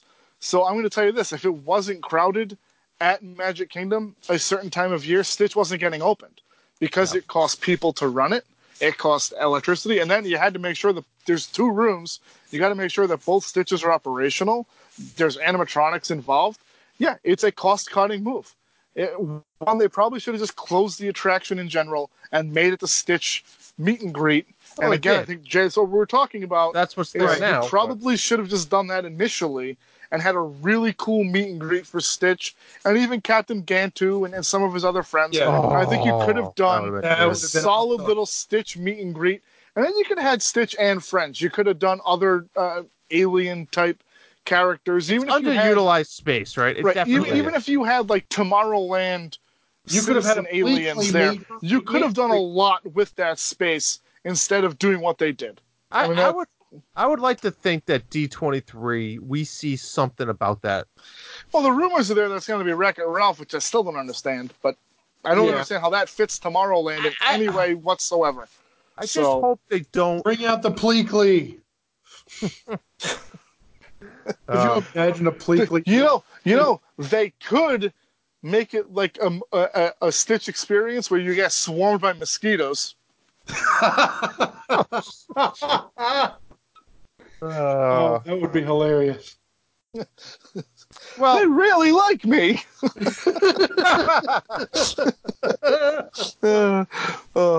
stuff. Good stuff there. I think we need to move on to our last ride, and by far not the least. But Bob, take it away. It's certainly last. It's certainly not least. And if you thought I waxed poetic about Horizons, and we collectively waxed poetic about what we missed about Alien Encounter, break out the tissues, because there might be tears for this one. Right. Originally, this yet-to-be-named attraction was going to be a pavilion in Future World in Epcot. It was going to be where Soarin' is, between Imagination and the Land. And then Michael Eisner, stooping to subterfuge and, other various misdeeds, when he was at Paramount, had been in a meeting with Universal Studios, seeing their development of a studio park that was going to open down the street from Disney. Michael Eisner left Paramount, came to work at Disney, and said, hey, we need a studio park. We need to get it operational by 1989. What can we do? Well, you see, Mike, we have this idea for a film pavilion over in Epcot. No. That's going to be the centerpiece of our studio. Let's go with it. And that became, that's my Michael Eisner impression. I don't think it's very good. I'm working on it. And that got us the Great Movie Ride. Action! Arguably the greatest dark ride ever made, outside of Tower of Terror. And I will tell you this. This one stings a little bit to talk about because it's still kind of fresh. The wound is still there. It only closed a couple of years ago. In fact, 2 years ago this month it closed. So I think we're all pretty familiar with the Great Movie Ride and what it was. Again, similar to Horizons and Alien Encounter, epic in scope. Epic in scope what they wanted to do here. And we'll get into a little later in some of the scenes on what they really wanted to do and what MGM was charging them per 30 seconds of dialogue from The Wizard of Oz. It was an obscene number. But let's just break it down. You walk into a full-scale replica of the Chinese theater. You walk into the lobby. One thing I never liked, and Andrew, I want to get your opinion on this, because we have spent hours waiting in that. That queue, the switchback queue in the theater room, is quite possibly the worst queue I've ever been in my life. It is. And just to hit on your rewind button there for a second, the full scale, they actually used the original 1920 blueprints for the Chinese theater, which is amazing. But I mean, you have the two queues, right? Again, Disney loves making you think that, oh yeah, there's the door. Once I get inside that door, I'm going on the ride. No, wrong. No. So you have the theater lobby, which is cool because it has the digital movie posters, which are changing. No, not originally, but now they did, yes. Correct. They have actual real-life film costumes, props, and set pieces, which, as me, a big movie guy, love. And they had the ability to change them in and out quite a bit, right? Right. But then, yes, Bub, you get into the pre-show. God bless Robert Osborne. But when you're stuck in that room... R.I.P., Biggie. For however long you're in there, 30 minutes it felt like sometimes. Correct. And you hear the insight and commentary of the various motion pictures and film genres and westerns and romance. I mean, oh my God, you just want to get to the door of the studio at the end so you can get to the loading dock. But yeah, I mean, it was fun the first go around, which was probably 5 minutes, and after that, get me out of here. I will say before we go much, much further, keep in mind that Disney tried and failed to bring this attraction specifically to 3 other parks worldwide. And you say, why? What's the problem? Well, Walt once said that here in Florida we have something special we never enjoyed at Disneyland. The blessing of size. There's enough land here to hold all the ideas and plans we possibly imagine. I don't think, and even in this instance where the studios is significantly smaller than any of the other parks, it's got a screwy layout so it seems bigger, but it actually, at least in terms of Epcot and Animal Kingdom, it is significantly smaller than both of those parks. So when they were going to bring this to California, nowhere to put it. This is a big building, because you look in the Chinese theater, that's not the show building. The show building is behind it. If you get an aerial view of this park, the show building is massive. Massive. And actually, real quick note before we break down the A mode, the B mode, what you did, and the hooray for Hollywood shenanigans that ensued. Oh, yeah. One of the few rides from this mid-'80s to mid to late '90s and even to today, no gift shop. Just straight out when you were done. Right out back into the park. Or about a big gift shop. No, but it's, I mean, listen, I have the, final curtain, for this. I have the T-shirt from this closing. Yeah. They could have had T-shirts, and they sold the little Mickey Oscar statues, and they could have done a little gift shop, but they didn't. I think that's a testament to this attraction, that it was a truly standalone experience, shall we say. So you got 2 modes, A mode and B mode. Obviously, one mode you get hijacked in Gangster Alley, the other mode you get hijacked in the Western scene. So before we get there, though, There were 12 different show scenes. We're going to break them all down for you right now. We're going to go quick through most of them.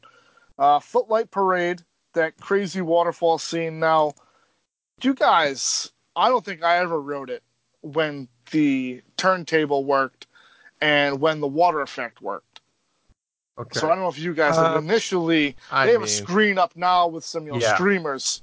Right. But I don't remember ever seeing live the water effect and the turntable turning. I don't think I did. Yeah, so you missed two important things from my note. You briefly talked about the song, the hooray for Hollywood. I mean, catchy song. I was singing it all night. And then okay. And then, like we kind of talked about it last week, actually, with Andrew. This is one of those few rides that has the actual tour guide cast member with you. Correct. Right?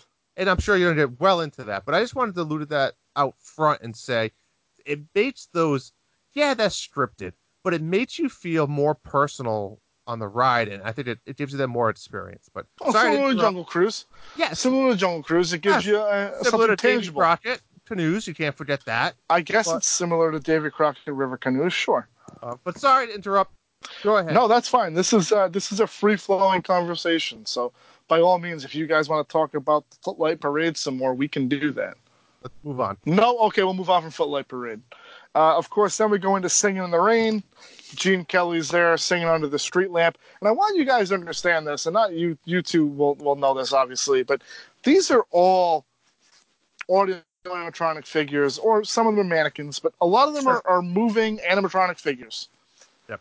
I want you to keep that in mind, because we're going to go through a lot of animatronic figures, and I don't know what research you guys did for what the ride ending was supposed to be, but I will tell you what it was supposed to be, and it would have been magnificent. The ride would probably still be open to this day if they had done it this way. I will say that. So we go Singing in the Rain. That goes into the Chimney Sweep song from Mary Poppins, the first instance of a Disney film in this attraction, and that's something that I think you're going to want to pay attention to. Disney, when they opened this ride, didn't have an extensive film library of live action stuff. I mean, who the hell wants to go to this ride and sit through a scene from Follow Me Boys or the Apple Dumpling Gang? Not many people, I can promise you that. So Mary Poppins, we go into my favorite scene of the ride, bar none. I love it, and I'm not talking about the cabana scene that Jay referenced last week, which is actually a Casablanca scene, but I will say it's Gangster Rally, my favorite, because I'm a big Jim Cagney guy. A really Public Enemy. There were some references to Edward G. Robinson's Little Caesar. Edward G. Robinson's estate wouldn't allow them to use the likeness, so that's why we didn't get that. Unfortunately, I think it would have added to that scene, because Little Caesar is one of the great gangster movies from that era. But Public Enemy, to me, is the, pardon the expression, top of the world, ma, even though that is not Public Enemy. But Public Enemy, Little Caesar. So this is kind of fun. This is where it gets a little interactive, like Andrew was saying. So again, if you are in, I want to say B mode, because you would be the back car. It's the back car. So the A car would drive through this scene. You would see some stuff. They would interact. There's 3 or 4 animatronics shooting back and forth across. And you would go through into the Western scene we're going to get to in a second. The B mode car would stop. And Andrew, since you are such a big fan of the interaction with the live people, I'm going to not tell every story here. I'll let you tell what happens in the gangster scene here. I mean, I don't have a ton of info on Muddsy, but yeah, you get high chats by a gangster named Muddsy. Right. Mm-hmm. He overtakes your vehicle. He becomes your tour guide. He does a pretty good damn job, if I must say. Yeah, if he's a guy, yeah, right. You love the acting style. You get the gangster type talk. Correct. So what happens is he moves forward. He gets into a live shootout, right? Am I jumping the gun here, or am I still on the right page? No, it's the cap guns. You're there. You're there. They get the they're the shootout. The car comes out of the corner, and they're shooting at him across the way. Yep. And the cool thing, like you said, it is the cap gun, right? So you're not just getting a speaker sound effect. Oh no, it's real. It's fun. It's a lot of fun. And then you're going to move on into where you merge in later on. So why don't you go on the other side, or let Jay maybe talk about a little bit the western side? Right? Yeah, my second favorite room in the ride. So Jay, I don't know what you have on it, but by all means, go for it. So with the western side, of course, you're seeing all the cowboys, and they're having their little scene there. Mm-hmm. And hold on, sorry. I'm going to take over for Jay here since I love the western scene so much. So we got Fistful of Dollars in The Searchers, John Wayne classics. Not his best work. I think Stagecoach might be his best, but Fistful of Dollars is very good with Clint Eastwood in it as well. The Searchers very good. We got a bank robbery happening. Now this, they use some solid pyro effects when they blow the safe open, coming out the side to the left of the tram car at this point. Nothing crazy, nothing out of control. It's obviously propane. It's pretty quick. It just opens up and comes through.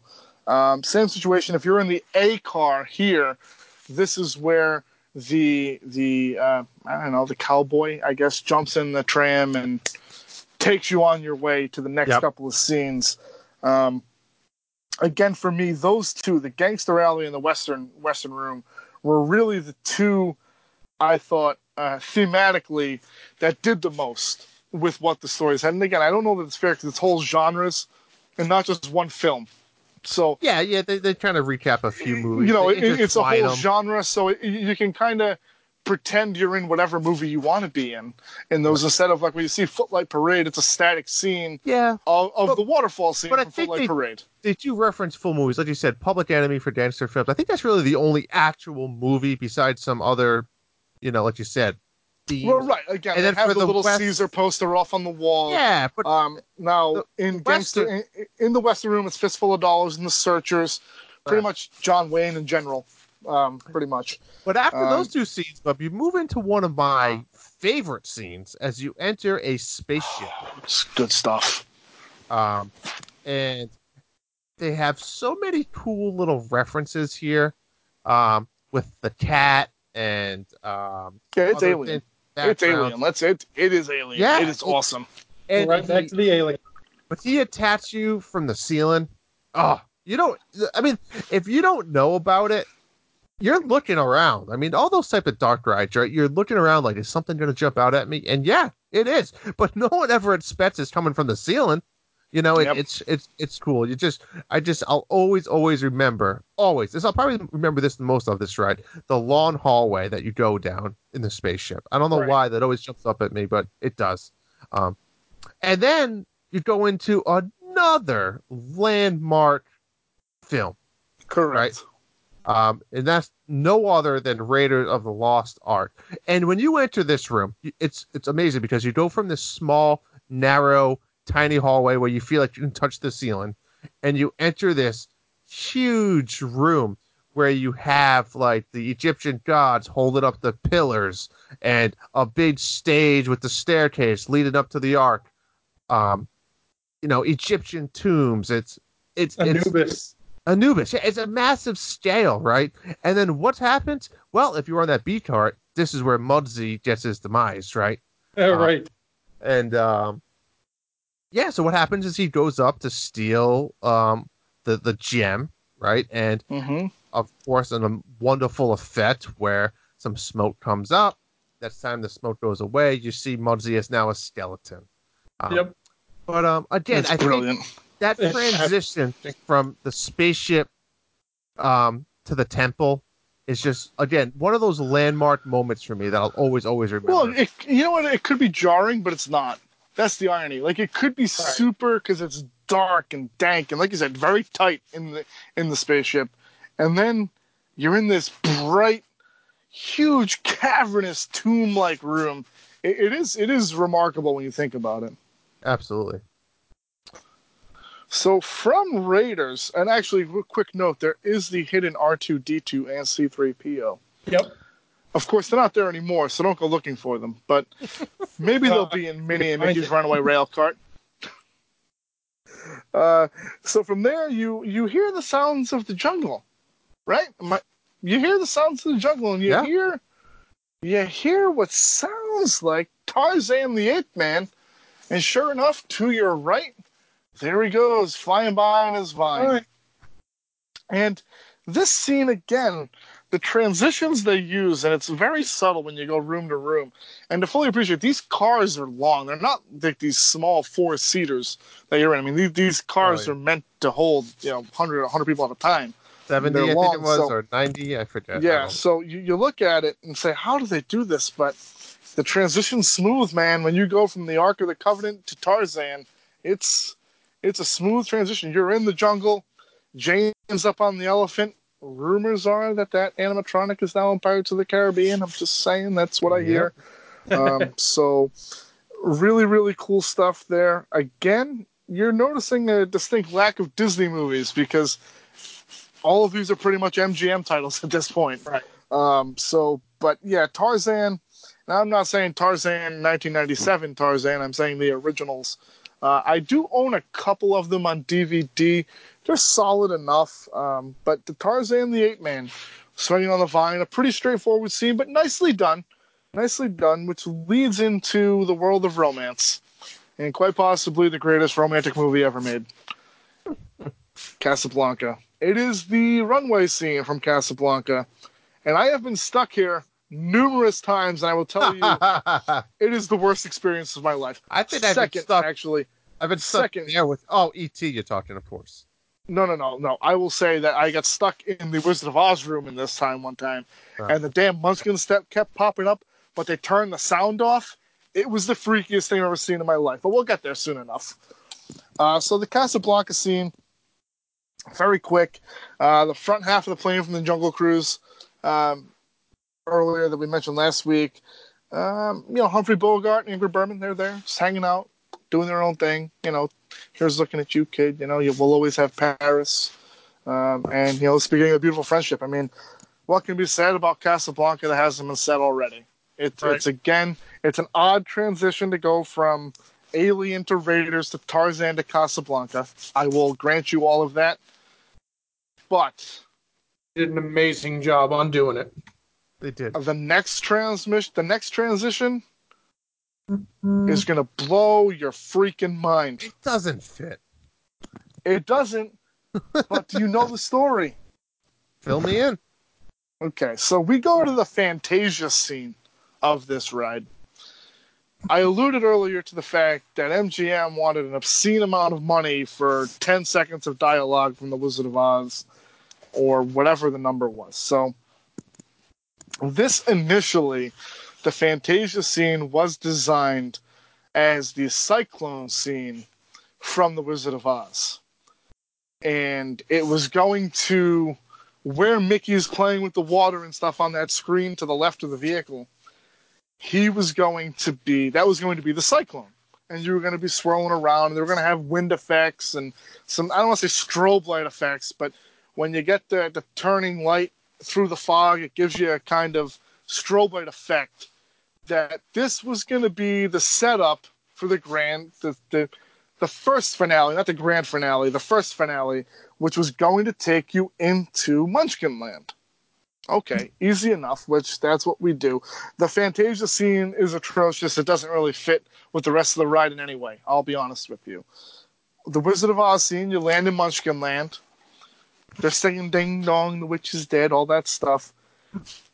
One of the great animatronics ever, period, even still to this day, including the newer ones. The Wicked Witch of the West pops out like she does in the film. Her movements are out of this world fluid. It is scary how realistic that animatronic was. I don't know what your experience is with it, guys, but I know when I went with Zachary when it was, I want to say his third birthday when we took him, we got on this ride before it closed, and I will tell you, he was petrified of the Wizard of Oz scene for that reason. When the Wicked Witch of the West pops up, all bets are off. It's crazy. Great effect. And that's kind of where it ends here. So you see that scene, you go around the corner, and you see Dorothy and the Tin Man and Scarecrow and Lion off in the distance, and they're walking on the yellow brick road, and Emerald City's in the background. That was supposed to be the transition scene into the next scene that got cut, which was going to be the actual scene with the wizard. But once the wizard said to pay no attention to the man behind the curtain, all the fires go off, they say, okay, it's going to be some special effects again. You were going to cut to another scene that had curtains. That's the theater scene now. Yep. So when you go through the ride and you're through all the Wizard of Oz, you go watch a few-minute montage. 3 minutes. Yeah, the movies you just saw. It's a good 3-minute montage, though. It's probably the best 3-minute montage I've ever seen in my life. And I watch a lot of montages for no reason whatsoever. Oh, that's odd. It is odd. Don't judge me. So that room was supposed to be filled with close to 25 animatronics representing all the different movies you just saw and movies that were referenced but weren't necessarily in the ride from the initial pre-show. And there was going to be a Robert Osborne overlay, and they were going to highlight each one and tell you who they were. And it was going to be almost like a wax museum ride-through. But, again, the licensing for Wizard of Oz didn't allow them to use so much dialogue. The licensing for the wax figures of the people that weren't actually in the ride, that MGM owned the likenesses to, would have been X amount of dollars per person. I'm talking the millions of dollars, not like hundreds of dollars. So really, you could have had probably 14 or 15 show scenes, and then you would have had that final reveal of all the different characters, and they would have all had their little lines in their films. I think if they were able to do everything they wanted to with this attraction, we wouldn't be talking about it on this episode. It's very. I don't disagree. That's very possible. So let's go now, because we all agree that the various montages they show you were great, and the ride itself, slow moving, but had its standout moments of excellence. What do you guys think about the Mickey and Minnie Runaway Railway? What are your expectations? I don't know. I mean, we don't know a ton. We don't know much about it. We really don't know. I mean, yeah, obviously it's going to be a dark ride. We don't know the pacing. We don't know if it's just going to be a very slow dark ride, if it's going to be slow, fast. I mean, you got to think there's going to be some type of speed involved if it's a runaway minecart, right? Or runaway railway. Here it's supposed to be like illusion of speed. I don't know if it's going to be super fast. And there's going to be a lot of there's supposed to be very high-tech projection system. It was like 2D and a half, not really 3D like glasses. You said, though, it's a freaking big building. I mean... Yeah, it's a huge building.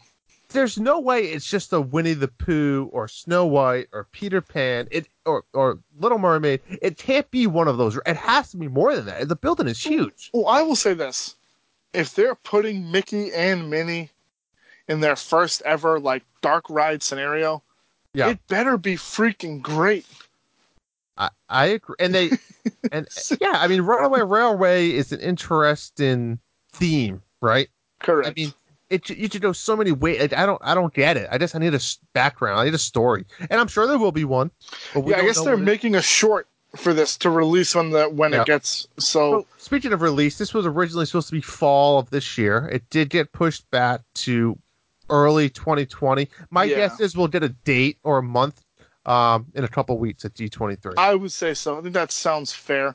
I would still project it at soft opening sometime in January where they do previews. I would say maybe late February, early March. I would project it just from things I've read and I think things we've looked at. I would say that's a fair guess on when it will open. Absolutely. But I'll be interested to see it. I happen to like the new style Mickey Mouse cartoons. I think they're entertaining. It's a little odd. I think they're a little bit more Ren and Stimpy-ish than they need to be, but they're certainly entertaining. They're good.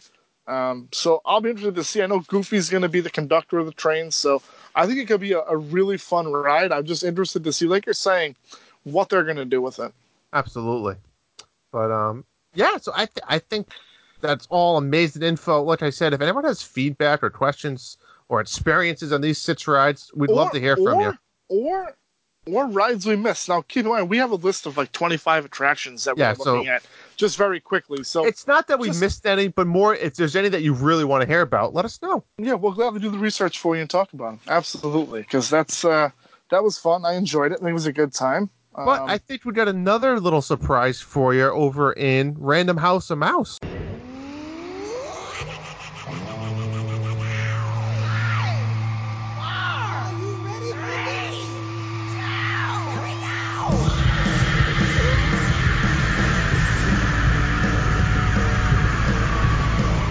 So this past week, the Rock and Roller Coaster starring Aerosmith turned 20 years old. Andrew, can you believe that? Crazy. And we're going to take a look at this instant classic Vekoma roller coaster right now. Just some quick facts before we really get into the meat and potatoes of the story here. Andrew, I don't think height has a lot to do with this attraction. I think it's more speed and adrenaline. 80 feet high, though, no joke. I didn't realize it was that high when we were looking at it. Well, is that high for a roller coaster, though? Let's be honest. For an indoor coaster, I don't know. I'd have to do research. I don't know, but it 80 doesn't feet's seem... probably the opening loop. I mean... Correct. That's what I would say. Right. That's probably the high point of the ride, yes. So then you get 3,400 feet of track. You go 0 to 57 in 2.8 seconds. So when you hear Steven Tyler counting down, hang on to those backstage passes. You're welcome. 3 inversions is the first time they've ever turned you upside down on American soil. And still, the only time they've flipped you upside down on American soil, I think. Even with Tron, I don't think Tron has any inversions either. So still the only time they've done it, at least on the East Coast. I know that California Screamin', or whatever they call it on the West Coast, the Incredicoaster does have the loop too. But all right, so you get 5 G's of force, which is epic. So please keep your head back on this attraction, because if not, you're going to get whiplash. 1,800 riders per hour, so it's got a real good capacity. Yep. This is as a music file, as a music fan, and I know, Andrew, you're not as big. 120 speakers in each train. Over 900 speakers total in the attraction. That's crazy. Figure about 5 speakers per guest in the cars. You have 2 tweeters, 2 mid-range, and a subwoofer. And Andrew, here's one for you, because I know you're such a big fan of Sweet Emotion. The cycle time for each train from load to unload, 4 minutes 34 seconds, which is the exact runtime of Sweet Emotion. So that's I don't know if it's by accident or by design. I don't know. I'd have to think it's by design, but I mean, I'm going to throw a BS flag on that. Why? From when it pulls into the station, and you go and you're waiting to launch, and you go through the ride, and then you get off. I mean, I think that's fair. But that includes load and unload. I mean, that's station to station. So it's station to station. So it's not you getting out of the car. I think it's from when it pulls out of the station, and you're at the launch ramp. Okay. The ride, and then I think that's that. I don't know that it's necessarily, because I don't know how you control people unloading and loading into the car. Correct. That's more believable. Did you know they wanted the Rolling Stones? I did first. Know that. $10 million the Stones wanted for a year of licensing, which I guess makes sense. I don't know the figure that Aerosmith ended up getting. For doing what? What are you doing? I mean, it's not. I don't know. You're lending your likeness to it. I mean, I don't know. The same reason that it's free advertising. I guess it's free if people listen to your music and then wanted to go buy it. Well, you'll be glad to know that Disney didn't pay them $10 million because they didn't get the Rolling Stones. Because they were spending too much on Wizard of Oz on the Great Movie Ride. Correct. Way too much on the Wizard of Oz. And that the Twilight Zone license they have from CBS is killing them. So they did approach Kiss and U2 as well. Bono, in all of his godlike wisdom, said he wanted no part of being Disney. And Kiss wanted as much as the Rolling Stones. And can we all take a moment of silence to thank Bono for not wanting to be part of Disney, because we didn't want you part of Disney. It's funny. I'm a U2 fan. I don't see their music fitting in this ride. I don't see the Rolling Stones music fitting in this ride. You could almost convince me that Kiss would have done okay with it. I don't know if their catalog is Aerosmith is just the perfect blend because it can lend to, I hate to say, children. We've also listened to it for 20 years, and that's what it's been. Yeah. So if it had been the Rolling Stones, we said, it could have never been Aerosmith. That wouldn't have made any sense. You know what I'm saying? Oh, yeah, I think it's tough. Again, very exciting. The only thing that Aerosmith wanted, Steven Tyler and Joe Perry, had one stipulation outside of the money, that they wanted one of the tracks to come from Nine Lives, which was the band's latest album at the time, which was really odd because Nine Lives was not a hit in any way, shape, or form. So, again, let's start at the queue. And I don't want to start in the queue outside because it's kind of a crappy queue when you're waiting outside, and usually there is a wait. But once you get into G-Force Records, it's a lot of fun, a lot of crazy guitars, a lot of memorabilia. Similar to the Great Movie Ride, they have the interactive posters, and they'll get you the now recording in Studio C. It'll be Andrew, because the Magic Band RFID technology puts you on there for the digital posters. So that's a lot of fun. It's a fairly straightforward queue. It is. It's a solid queue. You go through several stages of everything once again. It is one of the few rides that does offer single rider, so make sure you take advantage of that. Yep. I think it does a good job once you're inside the building. But talk about false advertising. How many? I mean, you have outside... how many false entrances are there into this ride? Because we're going to get there soon. There's probably the 5. Pre-show. You've got the pre-show, the alleyway. It's crazy, but so it's funny because I did notice something when I was reading up on it. The exhibit of all the recording instruments and the microphones and stuff, and the various older style props. There's actually a curator of the collection in Disney World. It's Mike Rofone. If you say it quickly, it's microphone. Is the guy that curates that collection, so that's a little fun. You'll hear announcements over the speakers for various musical artists. There's a call and whatnot. But then you get outside of Studio C and you hear Aerosmith jamming. You hear Walk This Way. No vocals, just the audio track, obviously. And you walk into the studio, and they're there with their sound engineer and going through the different levels and what they want and how they want the layout. And I think you get the ultimate, how do people? How do people is right, yeah. That's one of our favorite little bits there. So they're supposed to go to their tour show, their concert in LA. They're across town. Their manager shows up, tell them they're running late. Joe Perry asks for his Black Les Paul, guy. Oh, I'll get it for you, Joe. Okay. So pretty straightforward. But then Steven Tyler gets concerned that, you're not going to, we can't leave our fans here like this. And he does his little, finger salute on his forehead. And that has since been digitally altered. It's just an open hand now. And so they convinced the manager to let them do a backstage passes of the ride, and that's what you're going to get, a backstage pass. You exit out of the alleyway to the lock and roll parking garage, which is one of my favorite puns they've ever done. And this is where you see, Andrew, you see the launch hill. And man, there isn't a bigger rush on Disney property than that launch hill, is there? Oh, yeah, it's a great entry to the back alley, which is amazing props and set design. Oh, what a design that is. But then your first thing you see is you can hear the sounds and you can see the takeoff of this exhilarating ride, because if you've never been on the ride, remember, this is a completely indoor roller coaster, so This is your first look at what am I getting myself into, and you're getting yourself into something. It is wild. It is wild stuff. They do, so you walk through the alley, you get there, you get up, and you get in your vehicle now at this point. And Bill St. James, an LA DJ for LA's classic rock station, has some short commentary, usually followed by a traffic report. Traffic jammed, not. There's a big video board with some graphics. And that's because the launch system has to hitch your car up and pull you back and, kind of get all the pneumatics set up so you launch correctly. So then you hear, Steven Tyler, counting down, which I think you just heard. You got the classic line there, traffic bug you, then step on it type stuff. Get it, traffic bug you, and you step on it. Clever stuff. And then Steven Tyler counts it down. Long straightaway, you go into a couple roll over, which is a sea serpent roll.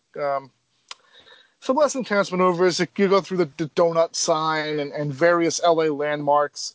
It's all black light and fast. I mean, you're going 60 miles an hour the whole time, so you don't have time to take in the scenery of this. It's an intense roller coaster. It's one of my. They definitely do some cool effects though to make it feel like you're moving slower and slow you down so you can read some of the signs. They do. It's more than a roller coaster. It is a story. They do portray, like I said, the signage and some of the props. So I see what you're saying. So when ride. you come up over one of the humps, you kind of slow down. You see the parking garage sign. You see, no, you do. Yep. You're right. Yep, you do. You're right. You're correct there. And you're a VIP, right? I mean, you get to the red carpet. You're a VIP, right. And you turn the corner and you're watching the big screen. And Aerosmith is there performing their encore, and then you're going to go meet them. So you're not really going to read Aerosmith. We should have that there. They're not actually in here. They're just videos of themselves. So before we get phone calls later on. Andrew, did you know that Aerosmith actually worked on a special soundtrack for this ride? Because it's such a short attraction, the total ride experience from launch to the red carpet is about 97 seconds or so. So it's a pretty quick attraction. So they did re-record Love in an Elevator to make it Love in a Roller Coaster. Clever there. But for me, did you ever wonder to yourself, man, how do I know what song I'm going to get? How do you know what? I know, but why don't you share that knowledge? So there are 6 cars in the attraction, 5 that are in operation. 1 is a maintenance car, and if they need to move it in, that's in the house and they can pull it in. So you've got 1 quick limo that is 1 QK limo that features 9 Lives from 9 Lives. That's the only song you will hear. It also does have actually all of these license plates do have separate spiels and disc jockey and countdowns from Steven Tyler. So everything you do get here is that way. You Go Babe is Love in an Elevator. It obviously was changed to a roller coaster, and Walk This Way, one of my favorites. Andrew, did you know that in 2004 they refurbed it to say You Go Babe because You Go Girl was too sexist sounding? Well, I mean, what is it nowadays? Come on. I guess. So then one of my favorites, actually I think they're all my favorites. I am an Aerosmith fan. So Bye-Bye, B-U-H-B-Y-E, Young Lust, F-I-N-E, and Love in an Elevator. Again, not roller coaster this time. This is Love in an Elevator. That's a good one. Hate Traffic, H8 Traffic, with no vowels. Back in the Saddle, and Dude Looks Like a Lady. And you're thinking to yourself, how does Dude Like a Lady play in a roller coaster? Excellently, let me tell you. It is wild. Better than you would think. Yes, and then Too Fast for You is a live version of Sweet Emotion, which I think is fitting. It's really, really good. So, Andrew... Well, I could ask you, Bub. Let me ask you. Who made the executive decision to cut out one of the best... Don't do it. ...Aerosmith songs? Don't do it. Who made that decision? You must be referring to Living on the Edge, or Deuces Are Wild, or Just Push Play. I can't imagine what song you're talking about. Oh, Bub, I'm talking about... I can't even say it. No other than the song Pink. I mean, what a song, right? I mean, everything about it, including the music video, is out of this world. I guess Steven Tyler, so obviously it's out of this world. It's nuts. I'll tell you what, though, it would play well. I don't know that it would, but okay. It might. I mean, listen, Dude Looks Like a Lady plays better than I thought it would, so that's fine. I mean, the other side, I think I would have been okay with. Living on the Edge, Ragdoll at certain points, Deuces Are Wild, Just Push Play. Also, from that same time period of Pink, Just Push Play would have I played well. I feel like, I believe Jay, big fan of Train, Kept a Rollin'. He would have put on there as one of the songs. So, really, I always consider this like one of the quintessential new classics from Walt Disney Imagineering. When you think about the time frame this ride opened in 1999, a few years before that, you had Tower of Terror. You had Test Track open up right after this. Alien Encounter opened up around this time frame. Really made Walt Disney World like a thrill destination in that mid to late 90s range. Like a real, I don't want to say like a renaissance, because I feel like you overuse that terminology. But like a pioneering of thrill rides in the parks, because since then they've taken off. You've gotten Avatar, Flight of Passage, which is a thrill ride. Let's be honest. You've gotten Expedition Everest. You've gotten Dinosaur. So I really feel like those four, Tower of Terror, Alien Encounter, Test Track, and Rock and Roller Coaster, kind of opened their eyes a little bit and said, we can make thrill rides that are awesome, that tell stories. Because all four of those rides do, and you wouldn't think that a 100-second roller coaster tells a story, but Andrew hit it on the head, where from the moment you walk in that Studio C and you see Aerosmith leveling out with their sound editor, and working with their manager and throwing you in the alley. I mean, it just tells a very coherent story. One of my all-time favorite roller coasters, if only because the theming is as great as it is. I don't know if the roller coaster structurally is anything that's like groundbreaking, but from a theming standpoint, it really is one of the great attractions there. Really, I think it's held up to this day, and I'd hate to see it go. And I feel like every couple of years we battle rumors with, oh, it's going to be a Star Wars roller coaster, or oh, it's going to be a Pixar roller coaster, and oh, it's going to be this, or oh, they're just going to close it and take it down. So, interesting. I would like you guys to reach out to me and tell me what other artists you think would fit in the Rock and Roller Coaster. But Andrew, that's all I have for this rockin' edition of Random House of Mouse. So much good info, and thank you so much for all that. And this week, we're introducing something a little bit new, and we're introducing ourselves to a new segment called BuzzTube. Hey, Gord! Gord! If I can just find... Gord! Oh, there you are. So with BuzzTube, it's this new little segment that we'll have every once in a while where we want to talk about what's going on in the social media world, our community, again, our Ohana. And we had two big things this past week that we want to talk about. So, Bob, why don't you talk about the first one? The first thing I want to talk about before I get into BuzzTube is we couldn't even manage a news, an opening segment, main topic, and Random House of Mouse in closing. Hell, let's add another segment to the show for three of us to look into. Why not? We are gluttons for punishment here at the Disney Guys Uncensored. Like Andrew said, this is really going to be our social media corner. We want to speak directly to you guys, the Ohana that follow us, and make it worth our while. So this past week, we had a very interesting post from a raging fan of the show, Tim Candy. Great guy. Oh, you didn't say it. He put out a post in Ohana about getting to know everybody and kind of like an introduction to who he was, and for people to put down who they were. And I mean, you could be as specific or as vague as you wanted to be. It didn't have to be anything crazy. I know that we did put our own. Well, I think two of us did. I don't think Jay has done it yet, but he was busy this weekend, so I know he's got an idea of what he wants to do. So it is out there. We do have it marked as an announcement, so you will probably see it as soon as you open up the Facebook page. And I think, Andrew, we should keep it as an announcement for another couple of days in case anybody wants to go there and find it. Again, it's Tim's post. We think it's a really good idea for you guys to get to know each other. Obviously, we love to interact with you, but we'd really love for you guys to interact with one another and be kind of connected by your love of Disney, and hopefully we bring you guys together and allow you guys an open communication with like-minded folk that appreciate what Disney does and what we do for you guys. So, again, thank you all of you Ohana members. It's been a great week of new members. I think we're up to like 178 people or so now. So look for more exciting things to come from all of our various social media pages. But I'm going to turn it over to Andrew, who has been waiting all week for this very moment, folks.